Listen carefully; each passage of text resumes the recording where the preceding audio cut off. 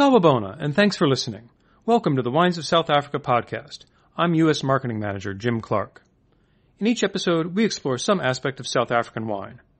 We talk with winemakers, winery owners, and other members of South Africa's vibrant wine industry, and we also give a sommelier a chance to share their impression of the wines. In this episode, we're going over the mountain, a South African expression for heading over the Cape Fold belt that separates areas like Swartland and Stellenbosch from the interior. In the old days, this was a tough wagon journey, and as we'll hear, the interior really only opened up for commercial agriculture after railroads and tunnels made the area more accessible. The valley as a whole is named for the Breda River, which runs through it. We're going to zero in on the southeastern third of that valley, an area called Robertson. Here, the mountains, rivers, soils, and an opening toward the southern tip of Africa create some exciting opportunities for wine growing that more and more people are catching on to. The soils in particular are notable because there are substantial calcareous areas, that is to say, limestone soils, which are otherwise extremely rare in the Western Cape. Robertson is home to many different wineries, big and small. Let's meet a few and hear what brought them to the valley. My name is Rianco van Rooyen. I'm the chief winemaker at Robertson Winery, and we are in the beautiful town of Robertson, about an hour and a half out of Cape Town if you head northeast, situated between two beautiful mountain ranges with a beautiful river flowing through the valley. Interesting enough, the Breda River, that's Afrikaans for wide river, but what's wide for us is not necessarily wide for people in the States that are used to the Mississippi and etc. So, yeah, we are quite water scarce, but we make the best of it. Robertson town is actually named after a pastor, Sir William Robertson. We have a wine called Chapel Red, which is the entry-level red wine and named after a chapel that he built. One thing that has stayed constant for the past 100 years has been the wine industry. Robertson Winery was established in 1941 when a couple of farmers got together and decided to make their own winery and establish a corporation. In the early 1980s, it was decided that they're going to start bottling and selling under their own label called Robertson Winery, whereas previously all the wine was sold back in the day to some of the large players, especially the KWV. Needless to say, that brought along its own tumultuous period. But eventually through tenacity and keeping going on, and thanks to the customer support and the tenacity of management, we've actually grown to become the largest brand in South Africa. So we're well known throughout the country, and I'd like to think internationally. Robertson is actually quite unique. We actually split off from Stellenbosch, Paarl, the Swartland, when you go through a mountain range with the Tuisdorp tunnel. So it's a tunnel that's a couple of kilometers long, and then suddenly in a whole different world, we get slightly less rainfall. But we do have slightly less pest control needed. We are slightly more shut off from the rest of the Cape Town area as such. We are prone to much higher snowfall levels, slightly colder temperatures, but also a bit of a drier climate. This year, we're very fortunate with a second cold, very wet winter. So all the dams are full, the boreholes have been replenished, lots of mountain streams coming down. So we're very thankful, and we're hoping for a good harvest coming up in 2022.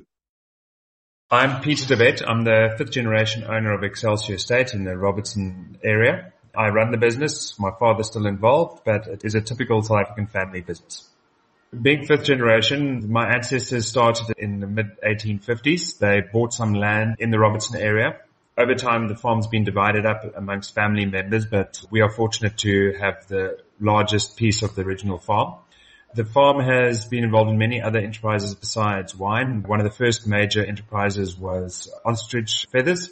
We bred ostriches for the fashion market, and it was a very lucrative industry. But just to give a brief idea of how much money they made in the industry, at the height of it in early 1900s, one feather, and that was the prime feather at the tip of the wing, fetched about £6 on the market. Now, to put that into perspective, for £6 you could go from Cape Town Harbour in South Africa all the way to Southampton, UK on a ship.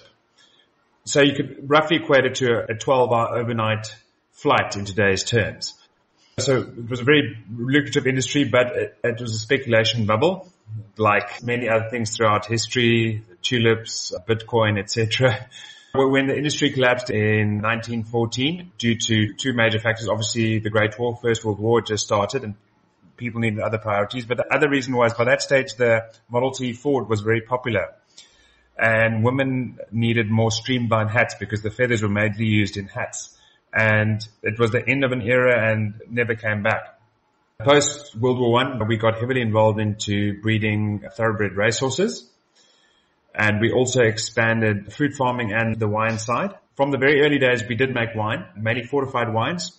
2 reasons for that was, in the old days, fortified wines were a lot more fashionable and they could travel very well. South Africa was a very isolated economy and relied on the export market. So we had to export wines and they had to be able to travel well in a cost. So that is why they were popular. Also, I think tastes were a lot sweeter in those days than they are today. We started planting more modern varietals in the 1960s and we built our own winery in 1981, a modern winery with cooling, etc. We had an old winery on the farm, but that was geared for fortified wine production. Obviously, South Africa had sanctions that you all know about. But in the late 1980s, my father and my uncle realized that the industry was going to change as South African political landscape was changing rapidly.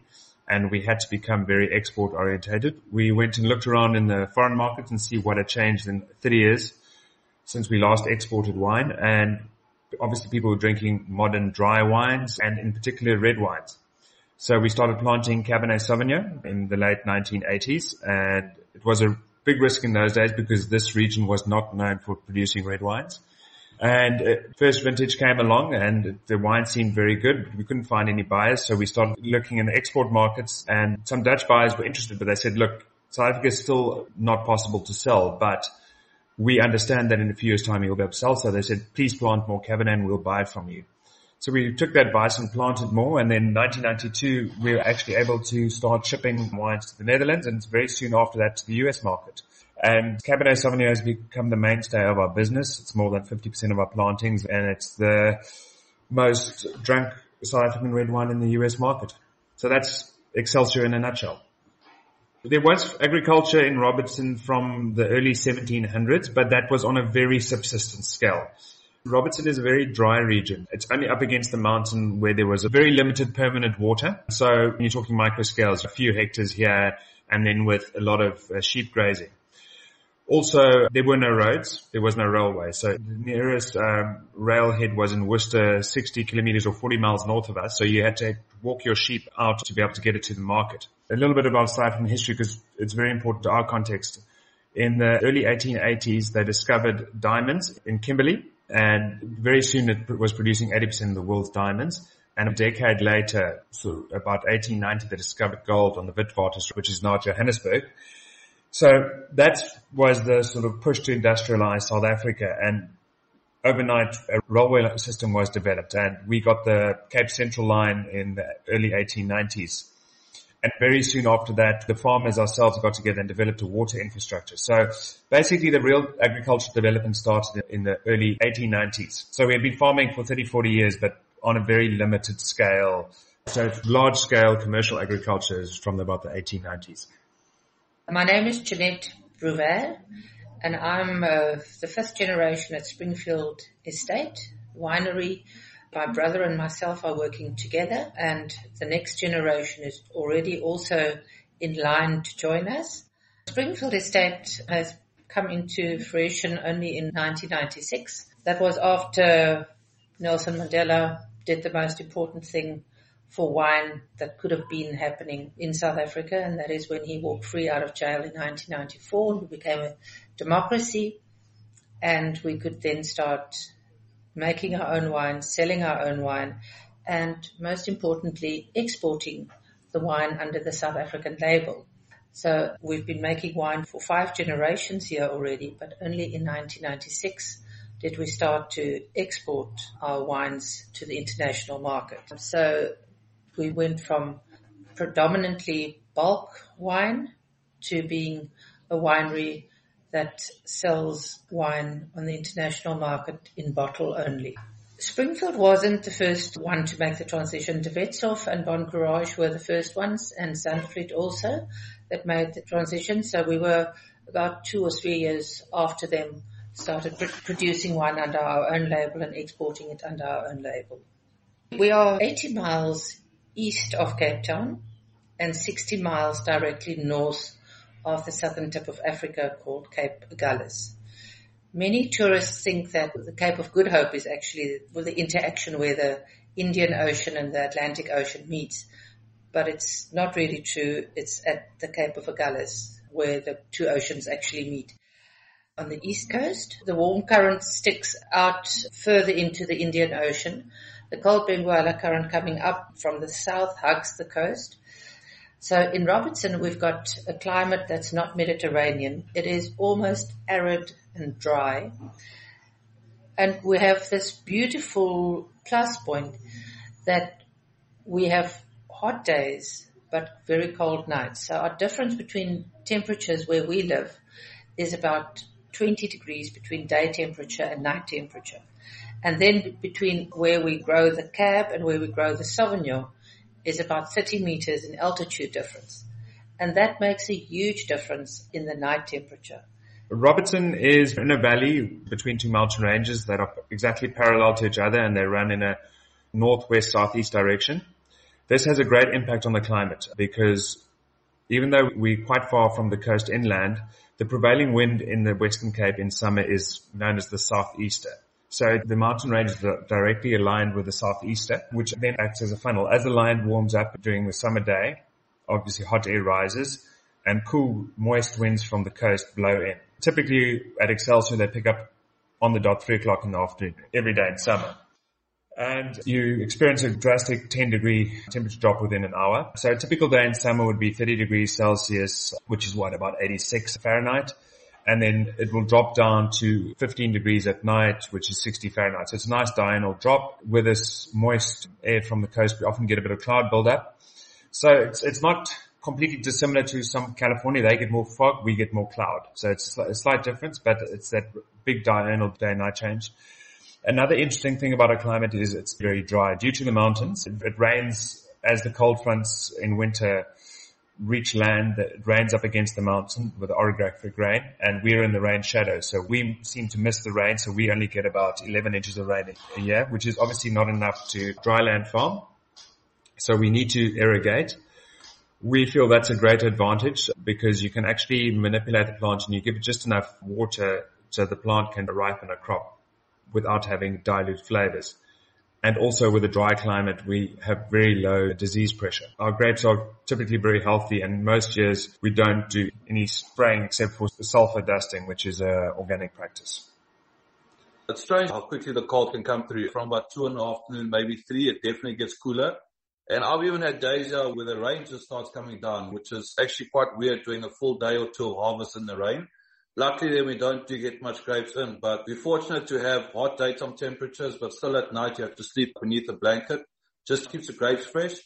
We do have quite a large drop, which allows the acid levels to stay crisp, and it gives us fruit-forward wines, and they combine that with the limestone soils, lower pHs, freshness, fullness at ripe harvesting levels. It's actually quite an ideal place to make wine. The vineyards in the Robertson area, especially our vineyards at Robertson Winery, are quite spread out throughout the whole valley. We do have some vineyards closer to the river, which has obviously got deeper, more sandy soil. Some places have got more clay. We've got other vineyards which are up more against the mountainsides. Those get very little water and are irrigated mostly through some boreholes or mountain springs. And then we obviously have the majority of our vineyards which are grown in certain areas which are very high in limestone. But our vineyards are pretty much spread all over. Some of the vineyards are dry land. That's more forced than choice because there's only so much water coming through the Beira River. Like with all family things, you learn through growing up on the land, working in the land, toiling the soil, but learning about what grows where best is by living the land. I remember in 1974, televisions became available in South Africa. My father said he's not going to buy a television set, so he bought my grandmother one. Black and white one. The only program we could see was World at War, and we had to ride with our little bicycles down to her house. And the elevation between where we lived and where she lived was about 20 meters, 30 meters. And after watching World at War, finishing at 7 o'clock at night, we had to cycle the little way up to our house, about 4 kilometers. And leaving her house, it was about 8 or 9 degrees colder than arriving here where we used to live. And that brought us from a very young age to the perspective that where does colder varieties work better? So Depending on the altitude, the elevation, and what type of soil we have, that gives us, through the generations that we've been farming here, the experience to still try and better ourselves and to plant the grapes that we think fits best into that area. So why we've planted different varietals at Springfield is we've learned to work with the soil, we've learned to work with the pH of the grapes and of the soil, and we've learned to work with almost making the grape think that it's colder where it grows than where it does. So by giving irrigation at night time when it's colder, we would irrigate that area to cool down the soil even more. And we also believe in huge canopies so that we can shield the grapes from the searing sun. Our daytime temperatures can go up to 34, 35 degrees, but that same night we come down to 10, 11 or 12 degrees. And for that reason, we've also decided through this experience that you build up, we've made a huge leap. For the last 15 years, we've been harvesting all our grapes at night, starting at 2 o'clock in the morning, and then by about 8 o'clock, 9 o'clock in the morning, we stop. So we harness that cold of the night to also bring in a better quality of grape and a cooler climate grape than what we would have harvested during the day. Average rainfall is 240 millimeters per year, and our average evaporation is 1.5 meters. So it's a dry, arid area, but where we have water, it's beautiful. It's like an oasis. And that is a plus point. Many people frown upon the irrigational system. A lot of people believe that dry land can render better grapes. Now with global change in climate, all the more better that you can give a little bit of water and not just rely on phenolic ripening on a dry piece of land. Also, the plus point is that the water never lands on the leaves. So we have no sprays, no idiom, no downy mildew sprays. And that's the reason why we can ferment 80% from Springfield's grapes with natural yeast, because we do not have to use insecticides or pesticides. We don't rely on the rain to feed our plants. We can irrigate and feed the plant at the roots. And with the southeaster blowing every afternoon, we have beautiful, airy vineyards that doesn't harbor any of the pests that one encumbers so often. Robertson is quite unique in the South African viticultural landscape because we're the only region with large deposits of limestone. Now in Robertson, not all soils are limestone. We do have other soil types. Along the rivers, we've got alluvial soils, which are quite sandy and they're good for Sauvignon and other fruit crops. And then on the mountainsides, we've got shale-based soils, which do well, typically red varieties. But then mainly we've got limestone-based soil. So obviously there must have been some marine deposits millions of years ago. And we get these limestone soils, which are very well drained, high pH, typically pHs of 7.5, that kind of thing. And we find that Chardonnay does beautifully in those kind of soils. I mentioned earlier that we used to breed thoroughbred racehorses, and there's a strong tie-in between that and viticulture. When you have grass on limestone soils, the grass has more calcium. It picks it up obviously from the soil, but also high pH soils, which limestone soils gives grass with a higher protein content. So it's ideal for raising stock, especially racehorses, because you get a great bone structure in the horse, but also more muscle because of all the protein it's getting. So it's a better quality horse. So that's the link between the two. We no longer raise horses. We sold the last of the thoroughbreds in 2000 and now focus solely on wine. Well, it might be a fantastic story or it might be backed by good archaeological findings. The calcare that you find down at the most southern point of Africa is calcare originating from the seabed, like you find in Sancerre and those places. The calcare that you find in Robertson originates from giant termites.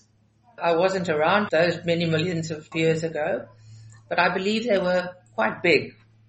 And if you fly over Robertson, you see these concentric circles, about 30 to 40 meters in diameter. And those were the termite nests. And that calcified, and that forms the basis of the calcare that we have here in the Robertson area. So our soil differs greatly at Springfield. Next to the Breede River, which is the main lifeline of our area, the big river flowing through the basin, we've got loamy alluvial soils that originates from decomposed sandstone washed down by the river. Then in the midsection of the farm, we have a little bit of clay interspersed with serious calcareous soils that you need to break the soil and mix the soil very good to get a good dispersion of your terroir. And then a small pocket of the farm has got about 80% quartzite. Soil-wise, we got vineyards at different areas, but we make the best of it. We plant Sauvignon Blanc on our higher soils, Chardonnay where it's chalky, and some of our higher yielding vineyards close to the river, which goes into our normal entry-level wines. We have a new block of Chardonnay being planted at the moment where viticulture showed us, and it literally looks like white patches of soil at how high the limestone content is. So we're very happy and excited with what's going to happen there. You do get certain areas which do have, for example, some of Chardonnays in the Achterklip Hoogte ward, where our flagship Chardonnay is high concentration of limestone soils. You tend to get lower pHs at higher sugar levels. So you can go for riper fruits and still get that crispness in the wine. But because some of our blends are quite large volume blends, for example, our Chardonnay blend is 2.4 million liters, Chenin Blanc 2 million liters, Cabernet 1.7 million liters. So we can use all the wine in one ward and not even get close to producing one blend. So what we do in Robertson Winery is we try to be proudly Robertson. Like you'll be a family and each of your children will have a different trait, but you'll all be, for example, Smiths. So what we were trying to be is we're trying to make the best we can make in Robertson. And obviously, ideal wine, your whole is bigger than the sum of your parts when it comes to blending. And that's what we see. We use all these different wards, but you try and be proudly Robertson. And that's one of the things that we do with Chardonnay and with our Shiraz in the Constitution Road range is our provenance is Robertson. We don't want to be anything else. We want to be Robertson. Our focus is not making 3 barrels of a certain ward's wines. There are definitely people that focus on ward specific wines. That's good for them. We need that focus because they actually elevate the fruit and show some of the other sellers where the great parcels of vineyards are. So we try to attempt that in a way with our single vineyard wines, which are taken up in Constitution Road, but we don't label them as a certain ward. We keep the wine of origin Robertson because that's something we're trying to put out into the wine world is the Robertson quality. Now that we've got the lay of the land, let's take a look into the cellar. While there's some common themes when it comes to grape varieties and some other points, each winery has their own approach.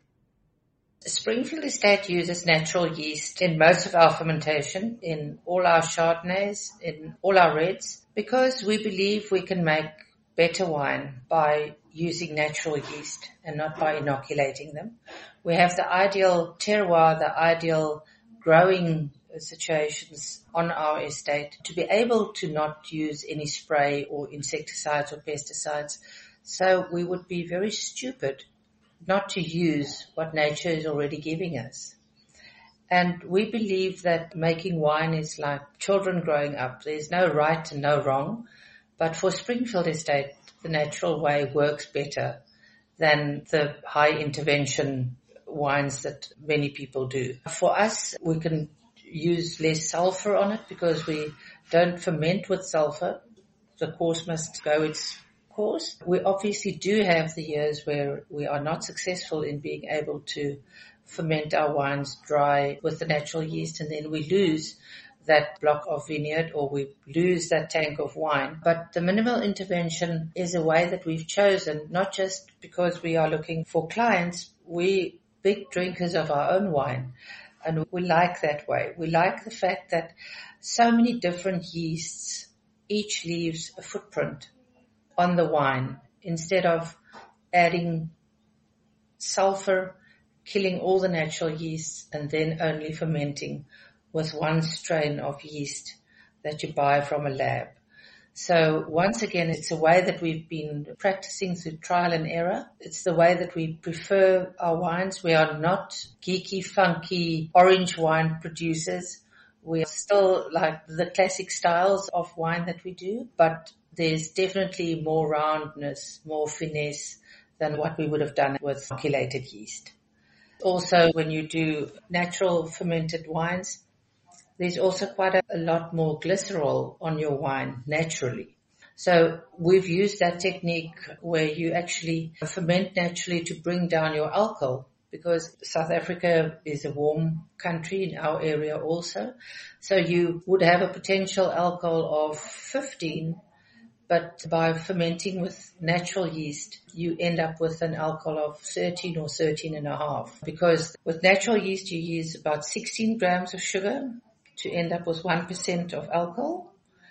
In inoculated yeast, you will only use 15 grams of sugar to get 1% of alcohol. And that byproduct, glycerol, which also forms, gives that beautiful softness and mouthfeel that we are very proud of in our wines. We have two different Sauvignon Blancs. The first one is called Life from Stone, and as the name indicates, that grows on 80% quartzite rock.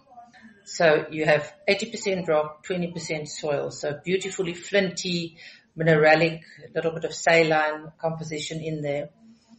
Opposed to its sister block of Sauvignon Blanc called Special Cuvée, which is grown 40 meters in altitude lower on the alluvial soils of the Breda River. Beautiful that every 6 or 7 years when we have a major flood, then this vineyard is completely covered underwater, and that brings this decomposed alluvial soil to the area. Opposed to the flintiness of the Life from Stone, the Special Cuvée is more tropical fruit. The acidity is much the same, but much richer mouthfeel.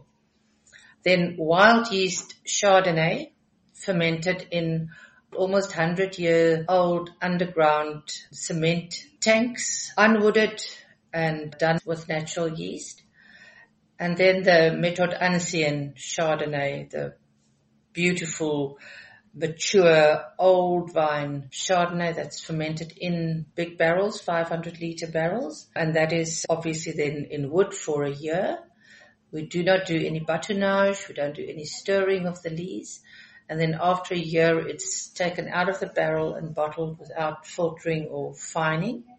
It's only our Sauvignons and the Albarino and Miss Lucy that are fined. The rest, again, vegan compatible, no fining, no filtration either. And then after a beautiful trip to Uruguay, we fell in love with Albarino. So we've got a beautiful Albarino on the market called Springfield Estate Albarino. Miss Lucy, the name of a fish, the best fish in the South African waters.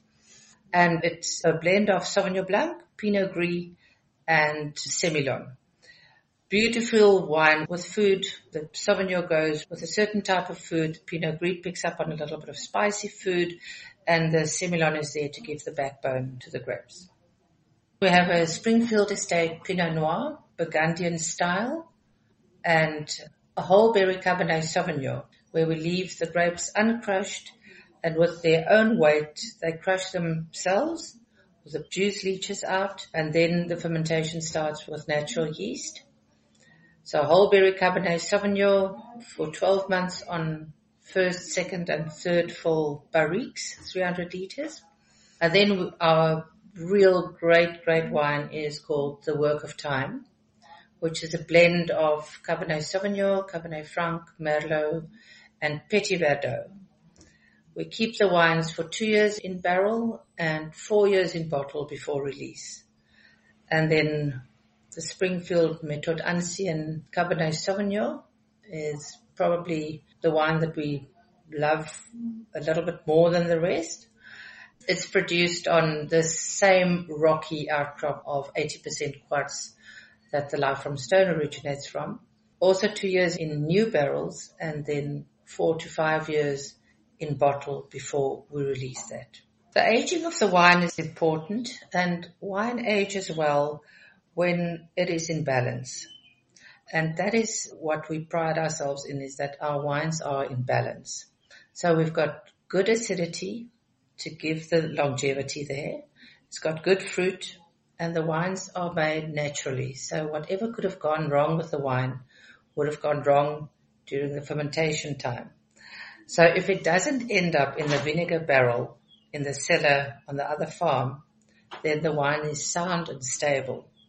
It needs very little sulfur before bottling. We bottle our wines only with 40 parts per million total sulfur because it's already a healthy wine. The acidity is good, the pH is good, and that is the reason why the wines last very long. The last ProWein that we could attend before COVID hit, we tasted a 1992 special cuvée Sauvignon Blanc, and it was beautifully fresh, beautifully mature, and such a joy to drink. And Sauvignon Blanc is not associated with good aging potentials. So the mainstay of the wines that we produce at Excelsior is the Cabernet Sauvignon. We've got some blending varietals for that. We use quite a bit of Petit Verdot in that wine, depending on the vintage. I'm a big fan of it. I think it adds a lot, especially in your weaker Cabernet years. It really plumps it up. We use sometimes a little bit of Merlot as well in the wine. Cabernet Sauvignon Robertson, there are not that many producers who specialize in it. We do. We find we get nice ripe flavors at a lower alcohol than many other regions in South Africa. The past 3 vintages have been spot on 14% alcohol, whereas in many regions, to avoid the herbaceous side of Cabernet, people will typically have a 14.7 to 15 alcohol. And I think consumers are generally looking for lower alcohols these days. It's definitely a trend, but you can't just pick early and expect lower alcohol one that the wine's going to end up green. And green is, I know there have been times where they've been fashionable in the market, but in the long term, it's not as sustainable. People like ripe flavors. I think it's something that as a region we need to build on it because it's a great advantage. You can get lower alcohols without having to manipulate things in the winery. In the US market, we also produce a Syrah. I think it's a trickier variety for our area because we produce a more elegant style. So often with a New World Syrah or Shiraz, often consumers are expecting a big, full-blooded wine, whereas ours is more medium-bodied and elegant. And on the white side, the mainstay is Chardonnay. Robertson is blessed with fantastic limestone-based soils, and there's a natural affinity with Chardonnay. We find we get really bright citrusy characters, almost a minerally salty character, as well as great elegance. And we feel that style is best made in a very lightly wooded style as opposed to 100% New Barrique. We also produce a little bit of Sauvignon Blanc. It's also a trickier variety. Robertson's, it's not a hot climate. I'll describe it as a warm climate, whereas typically Sauvignon will prefer a very cool climate. In South Africa, those typically are found on the coast, whereas we are about 60 miles inland. But we've got some high altitude plantings that we utilize, which gives it a cooler climate aspect to the wine. And then with clever picking dates, we can have some early harvest and some late harvest to get a nice combination of that sort of slightly herbaceous side, but still nice tropical fruit characters. We try to be the gateway wine for everybody. So we start off with the easy drinking, natural sweet range, going on to a typical cultivar styled wines, which goes through from Cabernet, Merlot to Chardonnay and Sauvignon Blanc. And then we go over to our flagship wines, which are just 2 wines. It's just Chardonnay and Shiraz, which are some of our better vineyards. The Constitution Road wines have 2 wines on the range. It's a Chardonnay and a Shiraz. For the Chardonnay, from where the cellar is, it's about 17 kilometers, extremely high limestone content. We tend to harvest at a slightly higher sugar level, about 25 and a half. And then about halfway through fermentation, we actually transfer to brand new French oak barrels and about 5% American oak. Half the wine goes to new oak. The other half goes to second fill barrels. And then fermentation completes. We leave it on its fine lees. We stir it up once a month just to get that mouthfeel.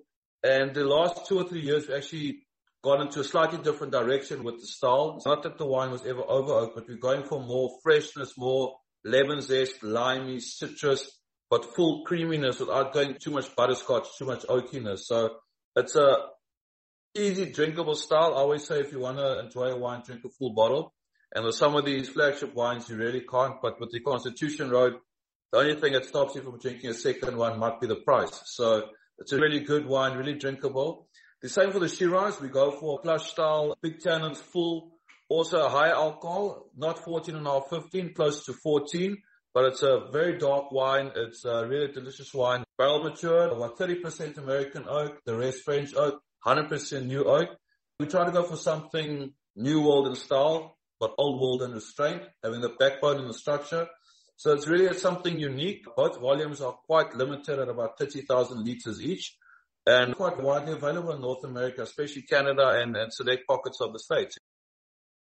As we've seen, Robertson is home to a range of producers, large and small, and a range of different wine grapes. But there are a few things they agree upon. We've got a good vibe between all the industries. Town knows we all need each other. We're quite agriculturally based, but all the different industries we know need each other. We work together and we have a good time doing it. And we share knowledge. Just this morning, I was at a different seller tasting their Sauvignon Blancs, and I was really impressed. So thinking about maybe using some of their wine, they were thinking of using a different component of ours then. So I think we reach out to each other, we help each other because no man's an island. You have to work together to actually move forward. And we're getting more and more behind that, working together as a region.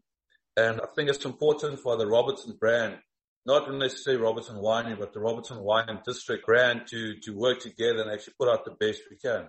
I would say the flagship variety is definitely Chardonnay. There are different styles of Chardonnays throughout the valley, whether it's the Chardonnay used from the base wine production, some of the base wine or Method Cup Classique producers are situated in the valley, whether you go to Chardonnay as an easy drinking wine that you or your wife can go pick up the store for a Tuesday night barbecue.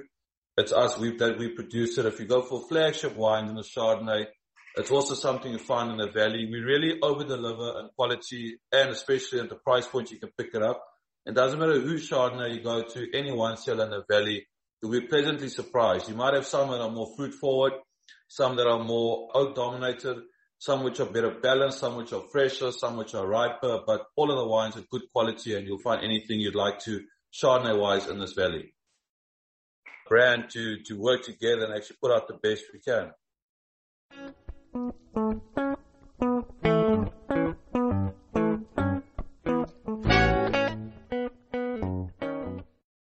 We always like to get the thoughts of a U.S. sommelier when we're doing our podcast, so this time I turned to Ray Scholes down in Miami. Ray is the sommelier at Michael's Genuine and also the owner of Royal Vines. Ray, how are you doing? I'm doing well. Good to be here. Good to hear your voice and good to talk to you. Yeah, it's good to reconnect. How's South Africa doing in Miami? Is this a category that you were paying a lot of attention to or seeing around? I think you are a huge influence on me as far as the category is concerned. But honestly, I don't see a whole lot of South Africa in our market. And I think that for me, going into Michael's Genuine and being able to rewrite this program, one of the things that was at the top of my list was I want to make sure that we showcase South Africa. There's some amazing wines, and I don't think anyone's doing a great job of showcasing those wines. So I wanted to make sure that once we reopen the restaurant, because we're going through renovations currently, that on that list, you would see a significant amount of South African wines that are absolutely fantastic. I've been a fan of the region since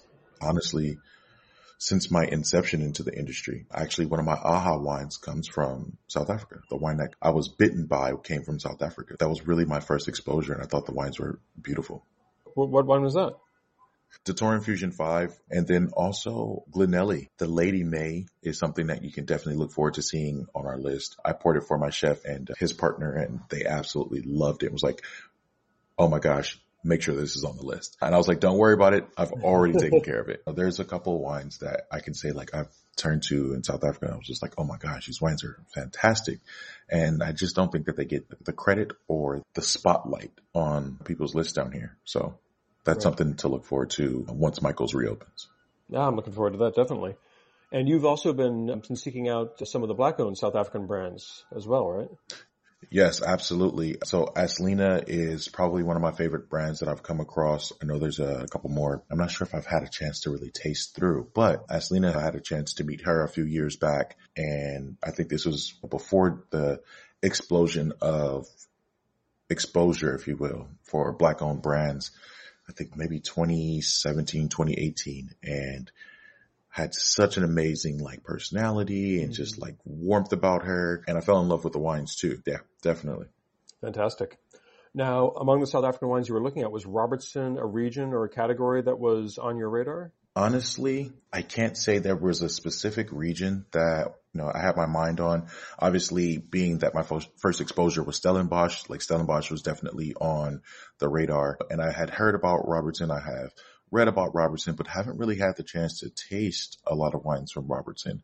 So when I said I'm going to send you some Robertson wines, what were you expecting in terms of grapes or style or anything? So one, when you said you were going to send me Robertson wines, I started jumping like a little girl in a candy store. I was extremely excited. And I knew that the wines were going to be absolutely amazing because you were sending them to me. But as far as like grape variety, I did expect to see a Pinotage. And then everything else was, I don't know what I'm going to get. Maybe I might get Chenin. Maybe I might get a Chard. Maybe a Sauv Blanc. And at that point, I was just really excited to taste wines from Robertson. So diving in with those, we sent you 3 very different wines, I think. Robertson is heavily associated with Chardonnay because it actually has limestone soils, one of the only spots in South Africa to have those. And we sent you a producer that specializes in Chardonnay. This is the Bonvalon vineyard from De Wetshof. What do you think of this? This Chardonnay is fantastic. It was super aromatic and just jumped out of the glass and gave me like this really very pretty, like prickly nose. So it was like flirty. And I also thought that it was laser focused. It was almost Chablis. The acid was just super on point and there's no makeup. Well, what I consider makeup would be like oak or malolactic fermentation, but it's still round. It doesn't have that super creaminess that you'll see from the California Chardonnay, but then also it wasn't quite burgundy either. And I felt like it landed in the middle and gave the best of both worlds. I did feel like there was a little bit of tropical notes on the nose as well as on the palate, but not overbearing. This is super serious Chardonnay that did not come to play around. Yeah. And this is entirely unoaked. And De Wetshof really pioneered this style with the Bonvalon in South Africa. This is something that I'm actually actively looking for to put on the list because I think this is a great segue into people that are like, oh no, I don't drink Chardonnay. This is something that I can say, listen, you have to taste this. If you don't like it, don't worry. I have a straw in the back of the restaurant. I'll put a straw in it and I'll drink it myself. But I absolutely adore this wine. I think it's so beautiful, very well made, and a very serious contender in the world of wine. This is exactly what you want in a fine wine. With Chardonnay being a little bit of a specialty for the region because of those soils, probably no surprise that bubbly plays a role there, and pretty much all the major players making bubbly source at least some of their grapes from Robertson. The one we sent you, Tanzanite, this is a Melanie van der Merwe's wine, and she used to make traditional method sparkling wine from one of the biggest companies in South Africa and now has gone out on her own, and she turned to Robertson. So how's the Tanzanite Brut showing today? The Tanzanite is so gorgeous. One, the mousse is really nice and creamy. And then also it has this really nice green and yellow pear thing going on. And obviously there's some beautiful green apples and yellow apples there as well. So when I first put my nose in the glass, I was like, ooh. And then it was really nice on the nose with this toasted breadcrumbs. And you know how with lots of traditional sparkling wines, people are like, oh, I get this bready, like sourdough, toasty kind of thing. This was a sparkling wine that I could give to anyone, just someone just like their very first wine, and they would be able to pick up those notes. And for me, that's been hard in the beginning of my career to pick up those toasty, bready notes in the champagne or any sparkling wine that was made in the traditional method. So for me, when I put my nose in this, I was like, oh my gosh, I wish I would have had this in the beginning of my career when I was trying to nail down sparkling wines and really trying to assess those properly. This would be one of those wines I was like, listen, if you're having problem discerning your nose and your palate with, champagne or sparkling wine from anywhere, this is what I would put in front of them and say, smell this. And now you can take this and moving forward, you're going to know exactly what a wine that's been on the lees for some time is going to smell like. I think that's a great point about the autolytic notes. They're so unique to traditional method sparkling wines. And you also then have the factor that the bubbles, I think, are a real distraction for people when they first come to really start tasting sparkling wines and differentiating among them, that to really have a clear example for that is really valuable. Yeah. And that's exactly what I think this is. I think if anyone's teaching, this is a wine that you need to seek out and put in front of your students. And That way they can go ahead and have a really clear example of what those autolytic notes would be. Mm-hmm. We also, of course, had to send you some red wine, and as you've already hinted, we sent you Pinotage, which is not something that Robertson is necessarily associated with, but as you've seen, there are some great vineyards there. This is the Ehrensigg Batch 7 Pinotage. How is this showing today? I have to say this was actually my favorite out of the entire lineup, and I was thoroughly surprised. I think South Africa in general gets a bad rap for Pinotage, and we obviously understand why. But I looked at the bottle and said, I'm definitely excited to try this because I'm always looking for a really good Pinotage so I can help change the perception of what Pinotage has come to. And this is the wine to do that with. It was so pretty. It was so pretty. I started giving it to other people to taste. I took it to work with me and was like, guys, you got to try this. Try this. What do you think? What do you think? Oh my gosh, this is so good. What is this? Pinotage. What? I gave it to my beverage director, Amanda Fraga, and she was like, so what is this? And I was just like, just taste it. And she was like, no, what is it? I'm like, no, just taste it. So she tasted, she was like, oh my gosh, I really like this. This is really good. And I was like, it's Pinotage. And I unveil it. It's so delicious. You can't beat it. The nose was beautiful. And I think the palate is what really did it for me. Super well balanced, great acid, and it had this roundness that I haven't really seen in Pinotage before. Mm-hmm. And just overall, just wow. Great. I'm glad to hear that you'll be showing off some South African wines on the new list, and hopefully we'll eventually be able to have not just a South Africa section, but a Stellenbosch and a Robertson and Paarl and Swartland, and really show off the different regions because it is such a varied landscape down there. Absolutely. We're going to have to work on it. I'm super excited because I feel like a lot of people don't have an actual section that's dedicated to South Africa. You'll see Chablis, you'll see Burgundy, you'll see all these wine regions, but I think where a lot of people are lacking is definitely South Africa. So looking forward to pioneering a little bit of South Africa into the mix and trying to showcase those.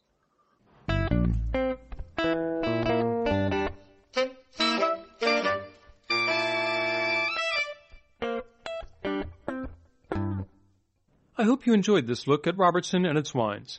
You can find more resources and links to the producers we talked to at our website, wosa.us. Today we talked about how closely Chardonnay and Robertson are tied to one another, but we barely brushed the surface of where a good portion of that Chardonnay is going. Method Cap Classique. To hear more about how Robertson's grapes are driving the growth of premium traditional method sparkling wine in South Africa, please go back and check out our very first episode, devoted exclusively to Method Cap Classique. And in Episode 9, you can put Robertson Chardonnay in context alongside Chardonnay from other regions, such as Elgin, Hemmelinarde, and Stellenbosch. If you enjoyed this episode, please tell your friends. Or better yet, go to the platform where you found it and leave a review. That will help more people discover it and discover South African wines. In our final episode of 2021, we're going to visit another region with a tie to Cap Classique, Franschhoek. It takes its name from the French Huguenots who settled there in the late 17th century. In Old Dutch, Franschhoek actually means French corner. One of the wineland's top tourist destinations, it's not resting on its laurels, and today, Franschhoek is home to a mix of classic estates and leading boutique wineries. I hope you'll join us.